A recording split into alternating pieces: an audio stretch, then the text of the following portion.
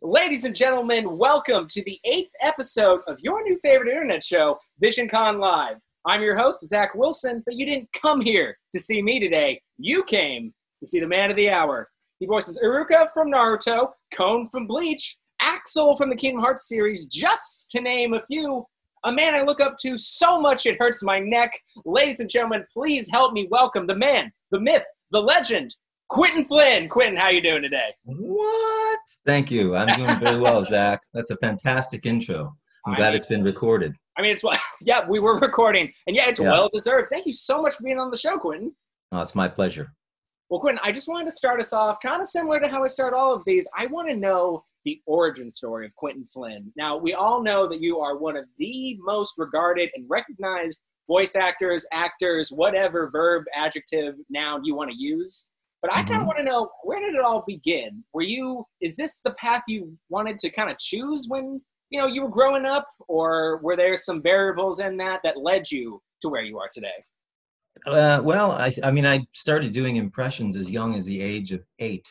Oh, wow. And with a friend of mine in school, Billy Russ. And he and I, for whatever reason, got together at that age, and we just write down lists of impressions, and we would do impressions of impressionists' impressions. So watching TV back then, you had The Tonight Show with Johnny Carson, The Dinah Shore Show, Mike Douglas Show, Merv Griffin, and this all predates Saturday Night Live, which would also become an influence on me. But we would watch guys like Rich Little, Frank Gorshin, Fred Travalena, and who am I leaving out? John Biner. Yeah, those are the major 4. And also I listened to him on LPs. John Biner in particular. There was a parody of The First Family, which was from the 60s, so it would have been the Kennedys. And these guys, just seeing them on TV and the magic that they would wield by doing impressions, for me was some kind of magic. And I just did it, I was a fine artist. I used to draw and illustrate and copy that way. And then suddenly I found myself doing, impressions of other people like the Beatles. So, Paul McCartney of the Beatles, that's great stuff. And John Lennon is a bit more nasally, but he's from Liverpool too. George Harrison, more peaceful, maybe an adenoidal in the back of the throat there. And Ringo, we all know, says peace and love, peace and love. No more autographs. It's incredible to be able to do that just so seamlessly. But anyway, continue. Oh, thanks. And Johnny Carson was the Tonight Show host back then. Big fan of his. So I was 8 years old doing this voice. And then much later, of course, it'd be Jay Leno. Yeah, crunch him. We'll make more. And Jimmy Fallon. Oh my God, you're wonderful, Zach. It's just your show. It's it's the best. We should do. You should be doing my show. You should be hosting my show. And I'm just a fan. So even the stutter you got down. Because and the laugh. It's all like typical him. So I was happy that you included it. But anyway, so you did impressions, all kind of growing up, and you were obviously well known for that. But what was the thing that kind of made you choose, hey, I want to get into acting, and then later voice acting, music, kind of what was the catalyst that made you pick that versus maybe a more traditional kind of blue collar 9-to-5 thing? Well, it just came naturally. Loved music, loved singing, just gravitated toward acting.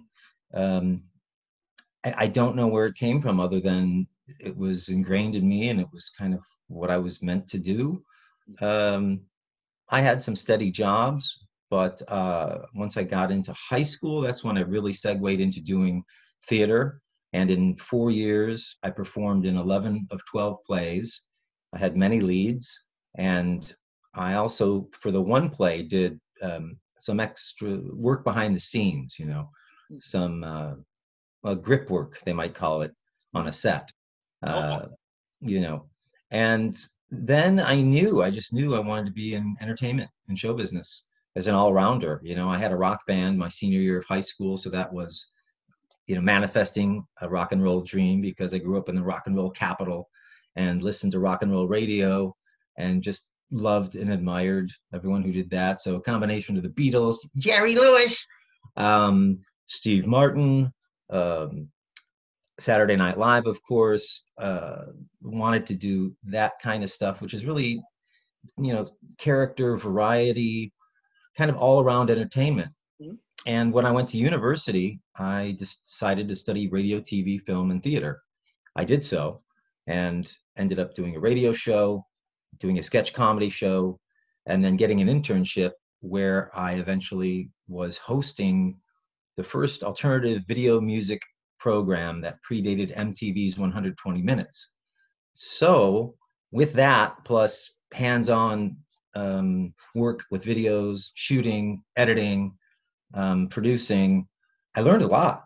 And it was inevitable that once I got out of college, I would go to either New York, Chicago, or Los Angeles because they didn't have what I was looking for in Cleveland, even though it was a great market for radio and TV. Everybody had what they needed. So I had to hit the road. Do you hear the helicopters? I heard a little bit of humming, but not too much. Yeah, they're coming for me. They're So coming for you. they can't really see me. Sure. I have a special helipad up top. It was installed, and I sent them away. I said, wrong day, wrong day. Wrong. Today's interview day. Today's Visioncon live day. Well, I mean, I'd expect nothing less of Quinton Flynn. But okay, so you were kind of a man of many talents. You touched on a few that I kind of want to explore before we get into voice acting itself. Sure. So you mentioned music, Saturday Night Live, sketch comedy, hosting things. I first want to talk about you. You do your own music as well, correct? I do. Yeah, I'm a singer-songwriter. I fronted a lot of bands since high school, during college, post-college, out here in LA on the Sunset Strip. Played the Whiskey, the Roxy, the Troubadour, all these legendary places that I grew up reading about in Rolling Stone magazine. And I was just like, I can't believe I'm doing this, And with each step and with each new gig, it was something else. I had a lot of fun with my pal Robbie Rist. We had a musical comedic duo called the Snosberries. And one of our highlights was actually opening up for Nancy Sinatra, Really? the late Frank Sinatra's daughter, Oh who my. had a hit in the 60s called These Boots Were Made for Walking. And that's just what they'll do. One of these days, these boots, Zach, are going to walk all over you. Yeah. It's funny you mentioned Robbie Rist because when I interviewed him for Virtual VisionCon, those of you who tuned in for that, he mentioned your guys' kind of comedic music duo. So I'm glad you brought Oh, cool. that. Yeah. He was a great guy, and of course, had nothing but nice things to say about you, which, can anybody blame him? But I hope not. Yeah, he's a sweetheart. Oh my gosh, the sweetest. But you did mention also Saturday Night Live, and a lot of you don't know this, and I certainly didn't, but you actually tested for Saturday Night Live, didn't you? I did. Okay. I was in a sketch comedy group, and at the beginning of this class, the teacher, Ann Beats, who was an Emmy Award winning writer for the show on the first 5 seasons, said, anybody have any goals here? Any idea what they want to do? I said, yeah, I want to be on Saturday Night Live. She was like, well, we'll see about that. And lo and behold, we put together a killer sketch comedy show, and I had a lead, and she was willing to, vet me, as it were. And I sent in a demo, and they accepted it. And then they flew me to New York, and suddenly I'm at Stand Up New York, along with all these other hopefuls. And they said, you're going to go up in front of this packed house. They're not going to know you're here to audition. They just think they're seeing a comedy show. I'm like, oh man, that's pressure. Yeah. Because the stuff we had was tailored for the TV, for the on-camera audition. So I had to kind of improvise within my means. And I was waiting to find out when I was going up. And 10 minutes before showtime, they finally came to us with the list, and they said, okay, number 1, Quinton Flynn. I went, yeah. And I was like, well, here's doing it. Here's doing it. And and so I went up, and I did my act, and in the back I could see Lorne Michaels and Tina Fey. Oh my God. Marcy Klein, and oh gosh, Isla Cohen, Mike Shoemaker. And I was nervous, but I just rocked it. I did a little Owen Wilson, which is kind of fun, It's great doing Owen. And I did some other original characters.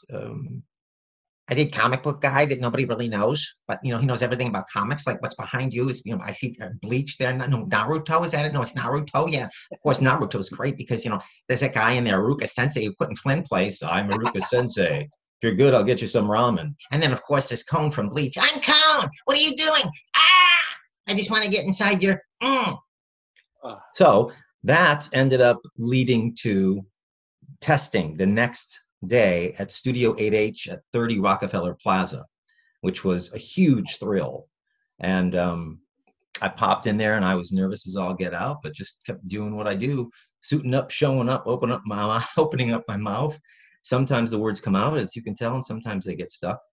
But I walked in there and went to what they call home base, which is where all the guest hosts stand at the opening of the show. Yeah. And many times, if you go back into the 70s and see Andy Kaufman, when he was standing on the stage with a red draped curtain behind him, when he was doing his very obscure and strange act, as Mighty Mouse, he'd be singing to the Mighty Mouse record, or I should say, he would actually be lip syncing to it. Mm-hmm. That was where I auditioned. And Richard Pryor was on that stage, and Steve Martin, and so many more. But I was waiting, and the cameraman came up to me and he started fitting me with a lavalier, and he said, "Don't worry, everything's going to be fine. You'll notice off in the distance to your left, the whole table in the shadows with Lauren and Tina and everyone. Pay no attention. And they're not going to laugh, so don't expect it. Just go through your act. Just play to the camera. Have a good time. Just relax. Everything will be fine. You need anything?" It was like maybe an audience, because I could look up and see the open seats in the stands. And no, so that's it. And I rocked it. Had a lot of fun. I did a few new things. Original characters, impressions, and then then it was a waiting game. Ultimately, though, that season they ended up going with Finesse Mitchell, who lasted 3 seasons, and Kenan Thompson, who's been on for years. Yeah. But it was a great thrill for me and my pal David Kessler, who was a co-writer who came with me, and then I went back to Anne and told her what happened, and she said, "I told you should have waited a year. You're too much like Jimmy." Jimmy Fallon. Oh my God. I mean, is that something that you'd ever want to kind of, maybe try out for again? Or do you think that's just kind of came and went? It's a good question. I have no idea what the future holds. Sure. I would love to work with Lorne Michaels. I've loved that show and what he's done with it over the years, and all of the offshoots he's done, the way he produces. There's an edge to the show. Sure, it's had its ups and downs, but it's always unpredictable. It's live. I love live. Even this, it's live and happening. I don't know what people are doing, but we're doing it together.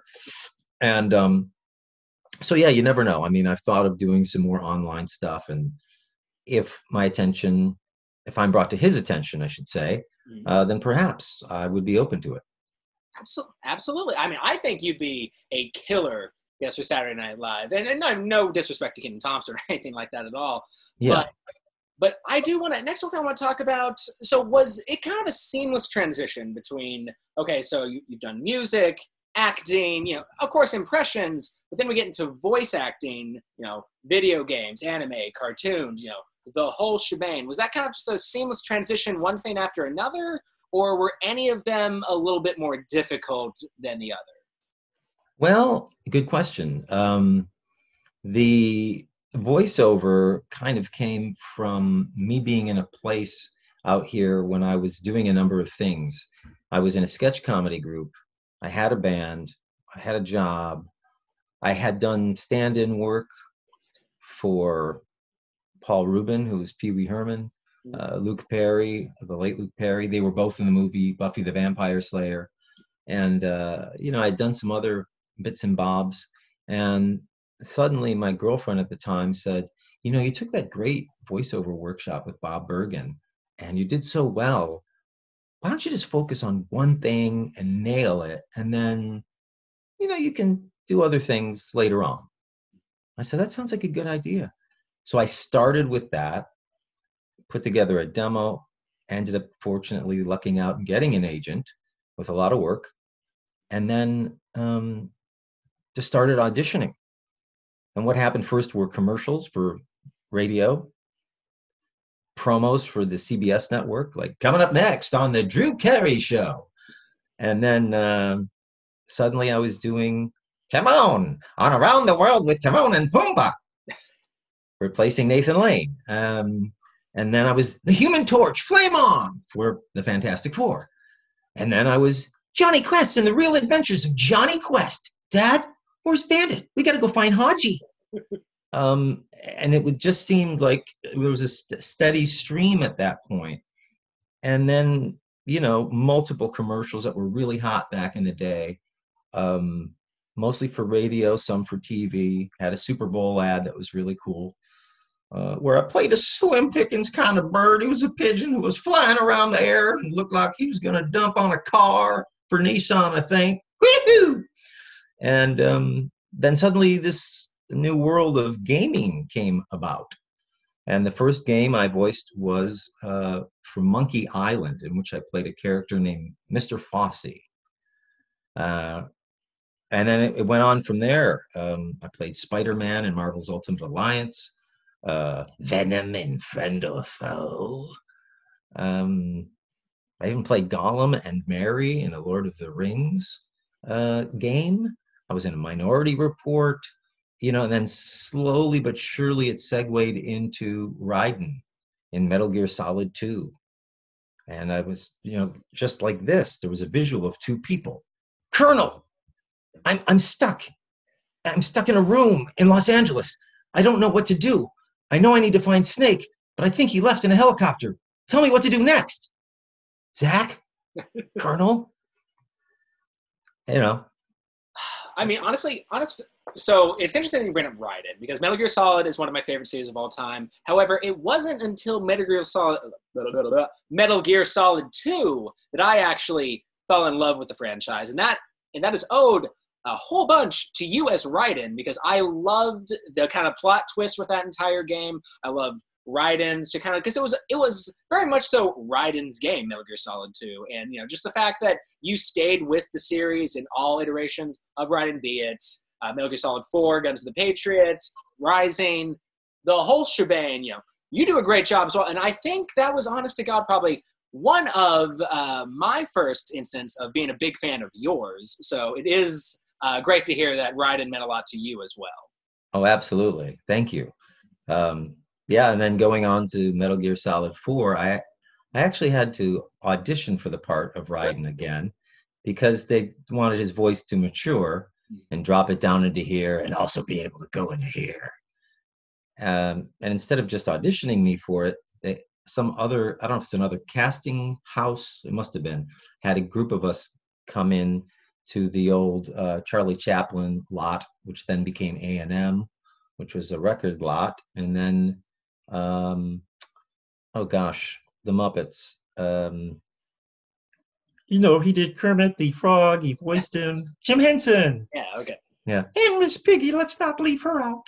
So suddenly I'm on that lot auditioning for this, and I go, this character seems vaguely familiar, and but it was not named Raiden. It was just this generic character, and there were two tables in front of me. Americans to the right, Japanese to the left. They even had Skype, so there was a video camera on me and others watching me and talking to one another. And it wasn't until I left and spoke to my agent later that she said, do you know you just auditioned for? I said, what? She goes, Raiden. I'm like, what? They could have told me. And then it went back to the original casting, and thank God I got it. Because, of course, that led to Metal Gear Rising: Revengeance, which was a stellar game for Raiden. And I got to say, one of the best hack and slash games of all time. Hands down. Yes. And being able to say things like, now it's time for Jack to let her rip. Jack the Ripper, which is kind of cool. Going back into the old killer Jack the Ripper, into the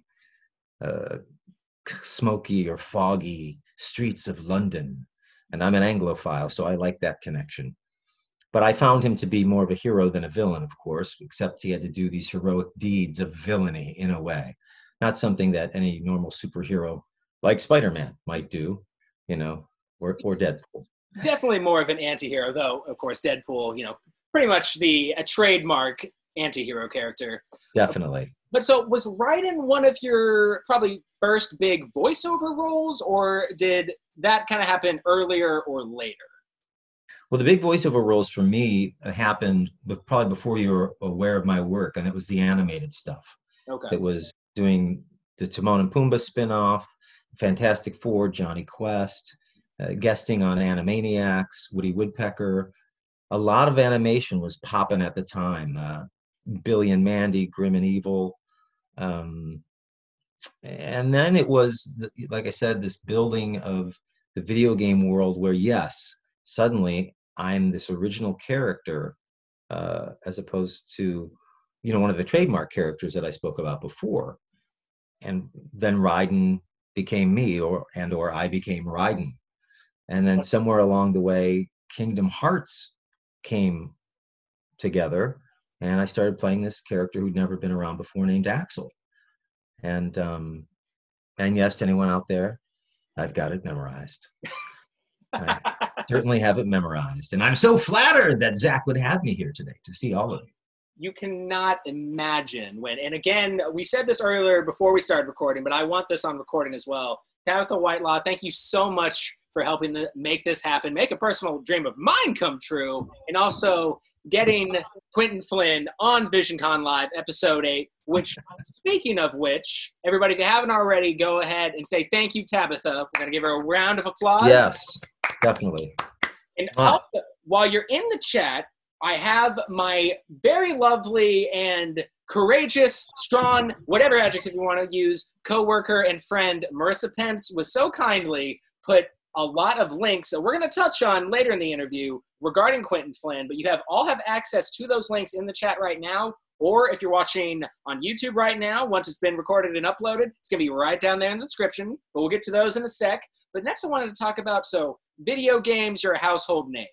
But a lot of people also that are watching right now, again, either on Facebook Live or on YouTube, know you for your anime and cartoon work as well. And so Sure. I kind of wanted to touch on a couple of them real quick. The first one, of course, to no surprise to both anyone watching, again, Facebook or YouTube, if you know me, you know Naruto's my favorite thing of all time.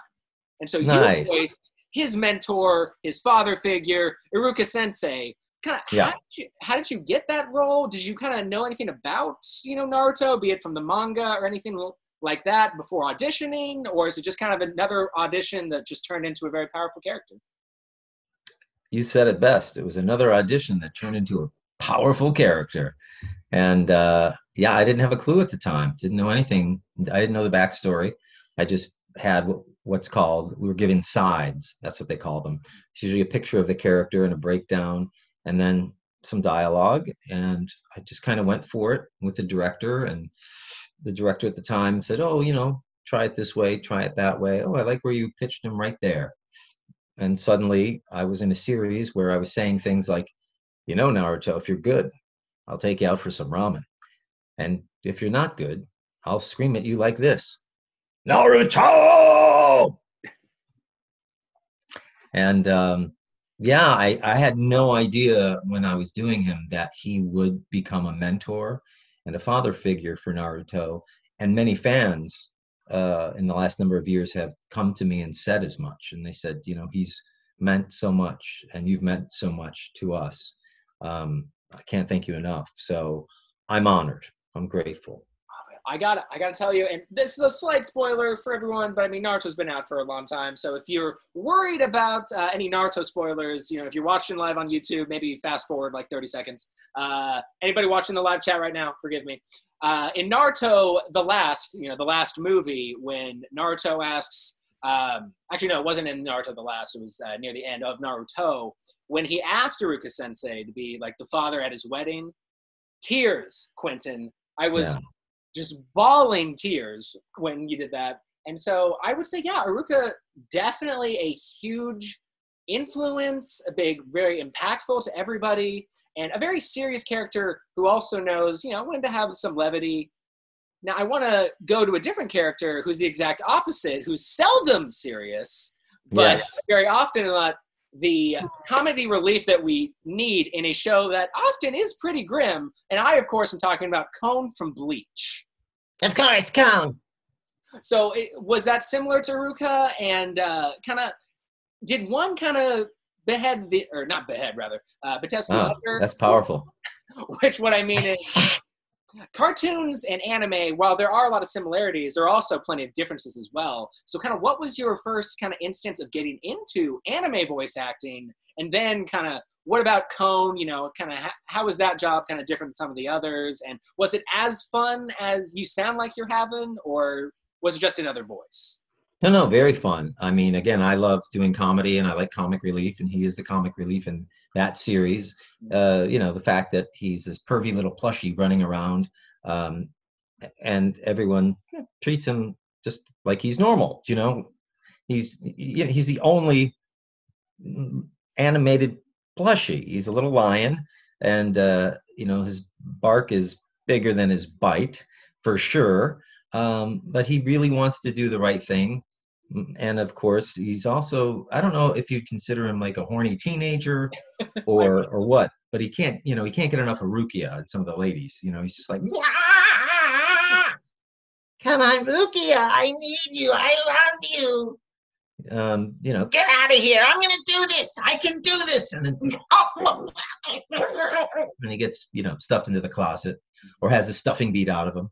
But somehow he still comes around. And it was a challenge, because there were times I would have to get certain words into a certain set amount of time for him.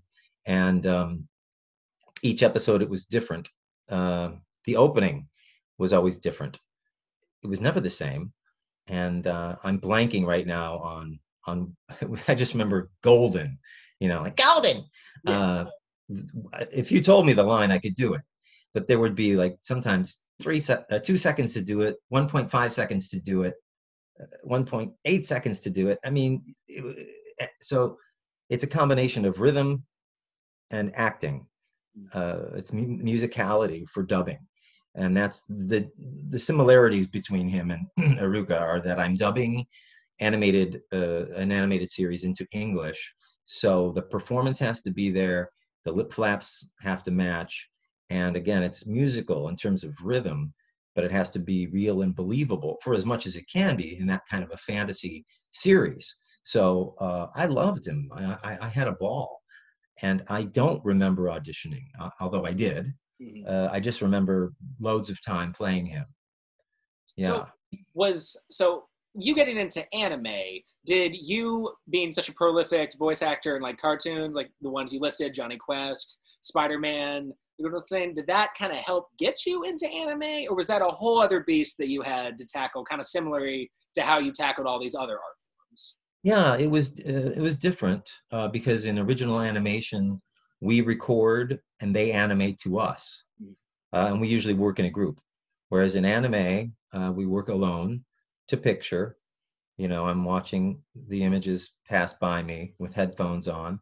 The director's in the booth, usually to my left, sometimes to my right, and I'll hear a series of beeps.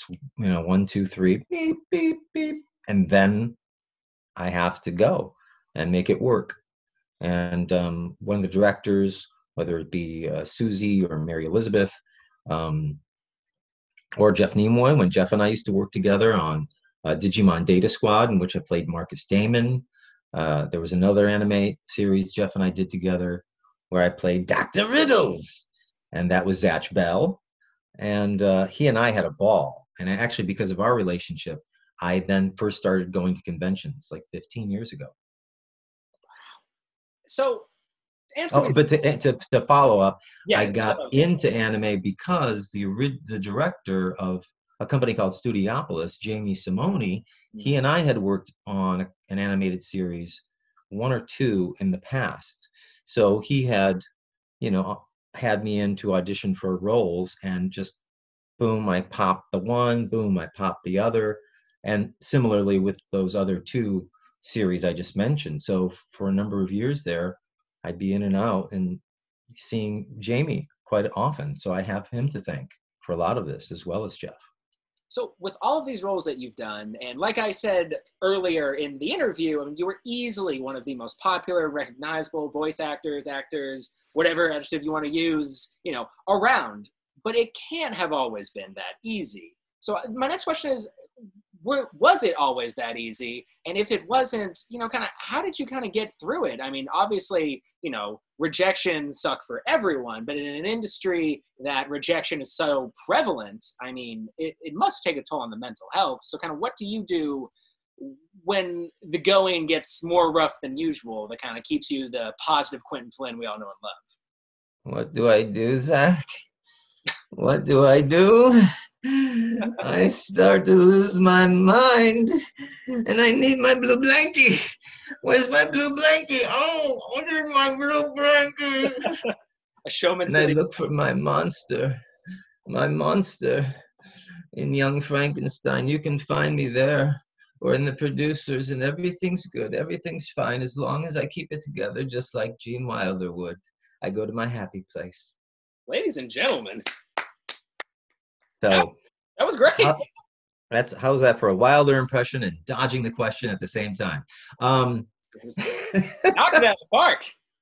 So there you go. There's a little truth to that in terms of being fearful and insecure that, how am I going to get by? What's coming up next? What am I going to do? Gosh, if I spend too much in my head alone, that's a dangerous neighborhood to be in by myself. It's like going into the forest. You get too far in, you don't know how to get out. So I have a lot of friends that I keep in touch with, and it's interesting you bring up mental health because many times over the years I've suffered clinical depression, generalized anxiety disorder, and had to have that treated biochemically and also with the help of good therapists. And I'm also in some 12-step recovery groups for other things. And I have found it has made my life so much better. We all help one another out. And so if anyone out there is suffering in any capacity, whether it's some form of addiction or a mental or emotional disorder, I would definitely encourage you to seek help now more than ever, because we have online access. You're just fingertips away from reaching out and connecting with someone or making a phone call. And I've had a lot of Zoom meetings since we've been in this pandemic and met a lot of wonderful people, not only here, but all over the world. There is a silver lining to what's going down. And, we help one another. Nobody is terminally unique, although we are all unique in our essence and our spirit. And I believe we are these unique spiritual beings having this human experience. And absolutely, I mean, you said it best yourself, but I will say a big reason why we started this show, Visioncon Live, is because, I mean, I don't need to tell all of you guys, in the chat or on YouTube, the world kind of sucks right now. Obviously, there's glimmers of, happiness. It's nice to, have a little bit more downtime, if you're not, of course, an essential worker.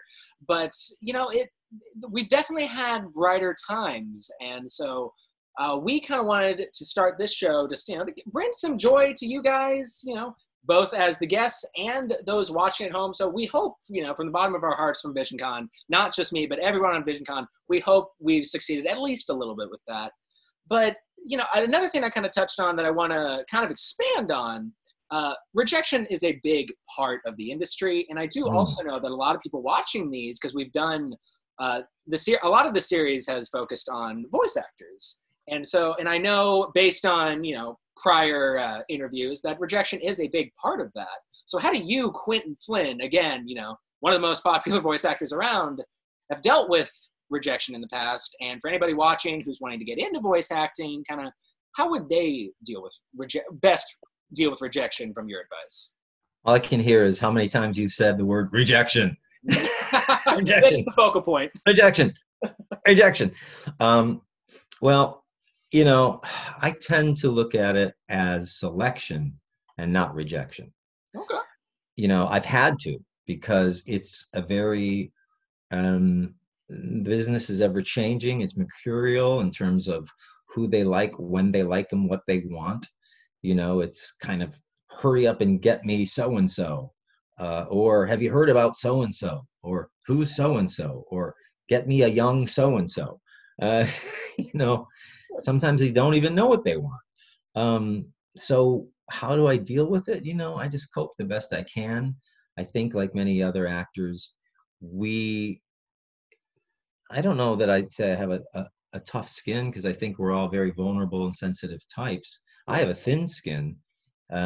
There's many roles that I would like that I haven't gotten, but I will say the roles I've gotten have been just right and perfect for me.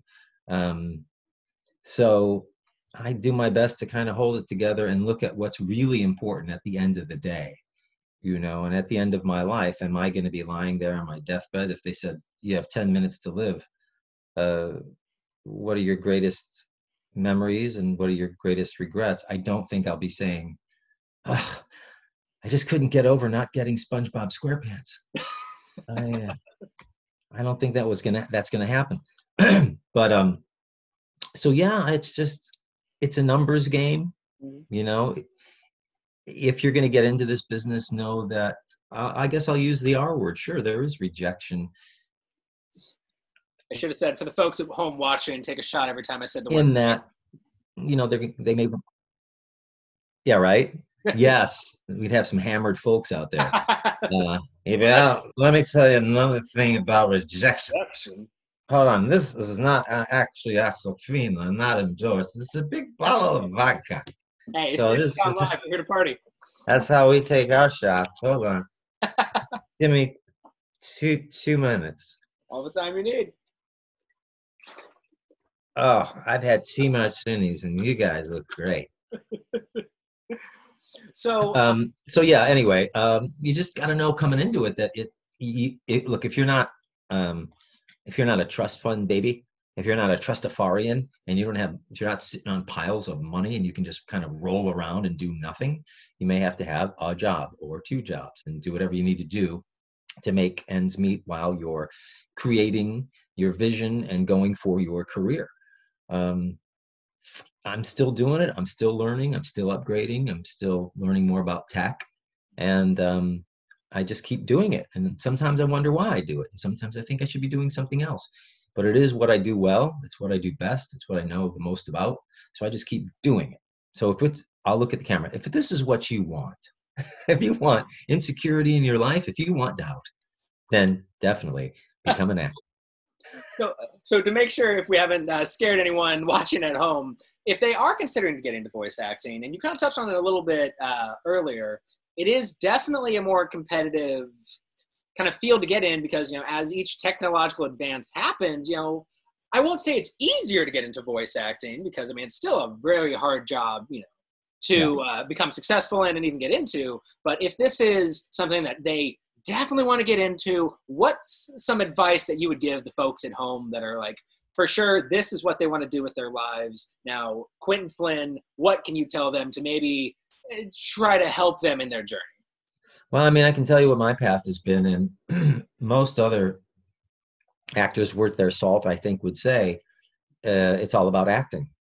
So always be acting, and whether that means taking an acting course or joining an improv group, sketch comedy, if that's your thing. That was my thing. I've done both dramatic as well as comedy, musicals. That all helps. Because ultimately, once you have learned the tools of how to work behind a microphone, which would be a good idea to do, you'll need to be able to take direction quickly from directors and make changes like that. They'll work with you, but you have to, kind of know your craft. And for me, that was doing workshops, animation workshops, character development, I should say, commercial workshops. And if you have any questions about it, go to, and this is online, I want to be a voiceactor.com. It's not a joke. It's actually true. A peer of mine, a good guy named D. Bradley Baker, put it together for folks who would ask the question that you just asked me. How would I get into it? What can I do? because there are people who didn't follow my track. There are people who were actors that then became voice actors, who had done maybe some TV or film. There were some radio jocks who got into voice acting on the other side of their radio gig, that kind of thing. Have to change my voice. Gosh, I can't believe they don't think I sound natural. That's so strange. Also, if someone tells you you have a great voice, that's wonderful, but it takes more than having a great voice to be a voice actor. Yeah, I did a session the other day I can't speak about. However, I can tell you I was reprising a role with a main character, and even with that, I still had to have a sound clip or two played for me and the director so he would know what he was dealing with. And for me, it was easier to get into them. And I was then requested and expected to do 2 new characters on the spot. Wow. So you kind of have to have, some tools in your cachet, if you will, to be able to just kind of rock with it, and play. So that's what I would encourage people to do. Educate and play. I mean, is that a big way, kind of how your process works? Because in all of your works, even if you're playing serious characters, it does sound like you're having a lot of fun. And would you say that's kind of the essence of every good voice actor, is they have to enjoy what they're doing and not just see it as just like a 9-to-5 or a traditional job? Yeah, because it's just not a 9-to-5 or a traditional job. We have to be available 5 days a week to audition. Then we audition, and we don't know if or when we're going to get a role. And here's a big thing: you don't hear about not getting a role. So you can have loads of auditions, but you only hear if you get the job. So more often than not, you hear nothing. So it's living in uncertainty. Oh, that's wild. Yeah. In fact, I had an on-camera commercial audition a week ago, and then it turned into a callback on Friday, and I set it up and had to shoot it from here in my home, and it was a Zoom patch with like 5 people. Mm-hmm. And I haven't heard back, so I'm kind of on pins and needles at this moment. It's something I'm really hoping for, and I just have to keep reminding myself, if it's meant to be, it'll be. But there's another voice going, but it should be me. It should be me. It should be me. It's me. An inner Gollum kind of dialogue. Yes, precious. We've been talking about some pretty, we've been peppering in a little bit of some darker, kind of more, serious conversation in this interview. So before we go into the plug zone and then viewers' comments, I did want to give you the chance to talk about one fun thing that you were telling me about a couple days ago, and that's the story of you imitating Paul McCartney. Oh, yeah. A friend of mine called me a number of years ago from Cleveland, Ohio. He's a manager who's managed Joe Walsh from the Eagles, Ian Hunter, who was in Mott the Hoople. He also penned Cleveland Rocks, which it was an iconic song that went on to be the theme for the Drew Carey Show. The Drew Carey Show coming up next. Quinton Flynn. See how I brought that all together? Yeah. And so David called me and he said, I'm going to be on the radio show with Brian and Joe, which was WMMS in Cleveland. And they were friends of mine. I'd been on the show before. And he said, I want to tell them that I've got Paul's personal number. And McCartney was on tour at the time, and he was in Los Angeles, which is where I am. So that was 3 hours behind Cleveland. And he said, so we're going to call you at 5:30 in the morning. So they called, and I was ready, and I picked up the phone, groggily, because I'll give you, there's 2 Paul McCartney voices. There's the old Paul McCartney's here, the thing is, when John and I played together, we just go nose to nose with our guitars, looking into each other's eyes. If there was a problem, he'd say, hey, it's just me. So that's Paul 1. But Sir Paul McCartney, the way he is these days, he's got more of a crackly voice, if you've heard him, in his interviews. So the phone rings, I pick it up. It's like, hello. Yeah, no, David, great to hear you. It's 5:30. Oh, right. No, yeah, I can say hi to the lads. Hello, Brian. Hi, Joe. It's great to meet you. It's Paul. Anyway, went on like that for a bit. They were blown away, so much so that they were carrying on with their episode, and they got a call from McCartney's management because someone was in Cleveland, heard this, and was outraged that they had Paul's personal number and woke him up. And so my buddy had to cop to the fact that he's like, that really wasn't Paul. That was your friend Quinton Flynn. And they're like, oh, we got punked. We got punked. Suddenly I sound like Gilbert Godfrey. Man, just like one after the other, just like seamlessly. It's crazy.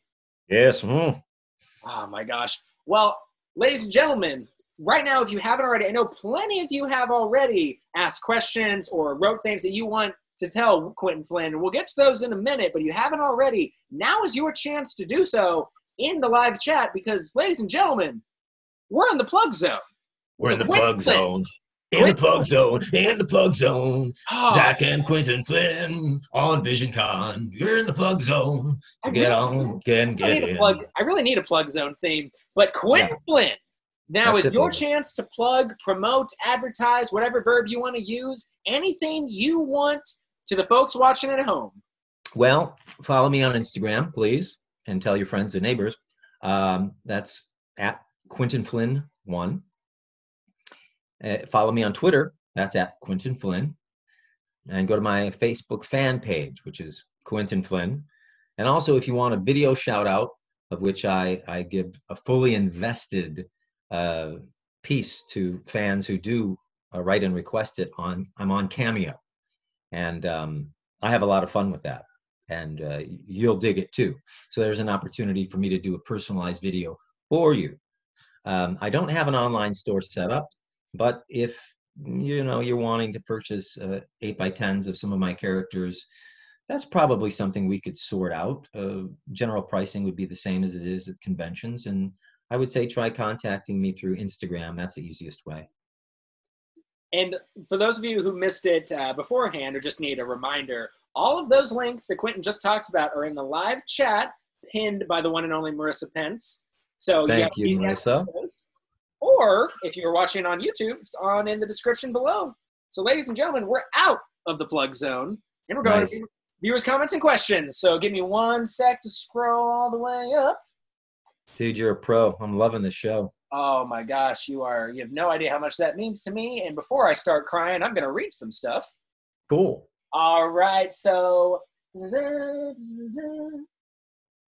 okay, so Aaron is psyched that he's finally gotten a chance to meet you. What's going on, Aaron? All right. Oh, and then Marissa. Marissa, you're always the wind beneath my sails. Marissa provided a very easy way to look up the questions. Thank you, dear. Good. So Aaron wanted to know, if a Digimon Data Squad crossover with Marvel, would Marcus and Agumon want to team up with Avengers or Guardians of the Galaxy, and why? That's a great idea. I wish you were writing for them and casting. Yeah, Marcus and Agumon, that would be brilliant. And why wouldn't they want to get together and hook up and rock this world? Yeah, they could use the two of them. They certainly could. But do you think they would team up with the Avengers or the Guardians of the Galaxy? Right. Yes. Guardians of the Galaxy. Guardians of the Galaxy? Any reason why, or just because they're kind of the more fun? It's a perfect fit, because it's it's an odd bunch. That's what I would say. The Avengers are kind of your classic traditional Marvel types. I'm happy to say I've played the characters I mentioned before: Human Torch, Spidey, Venom. Who else did I play? Malekith the Accursed, Arcade, Anvil. So yeah, it just makes sense that Marcus, Damon, and Agumon would go to Galaxy. They just would, because if you've seen them before, you would know visually how they pair up, and they just would stick out like sore thumbs with the Avengers. Yeah, that's actually a really good point. Yeah. The next question, Marissa actually wrote in and had a pretty interesting one. She said, Quinton, I have kind of a silly question. A friend and I were talking about when people imitate someone close to them, it's never how they actually sound.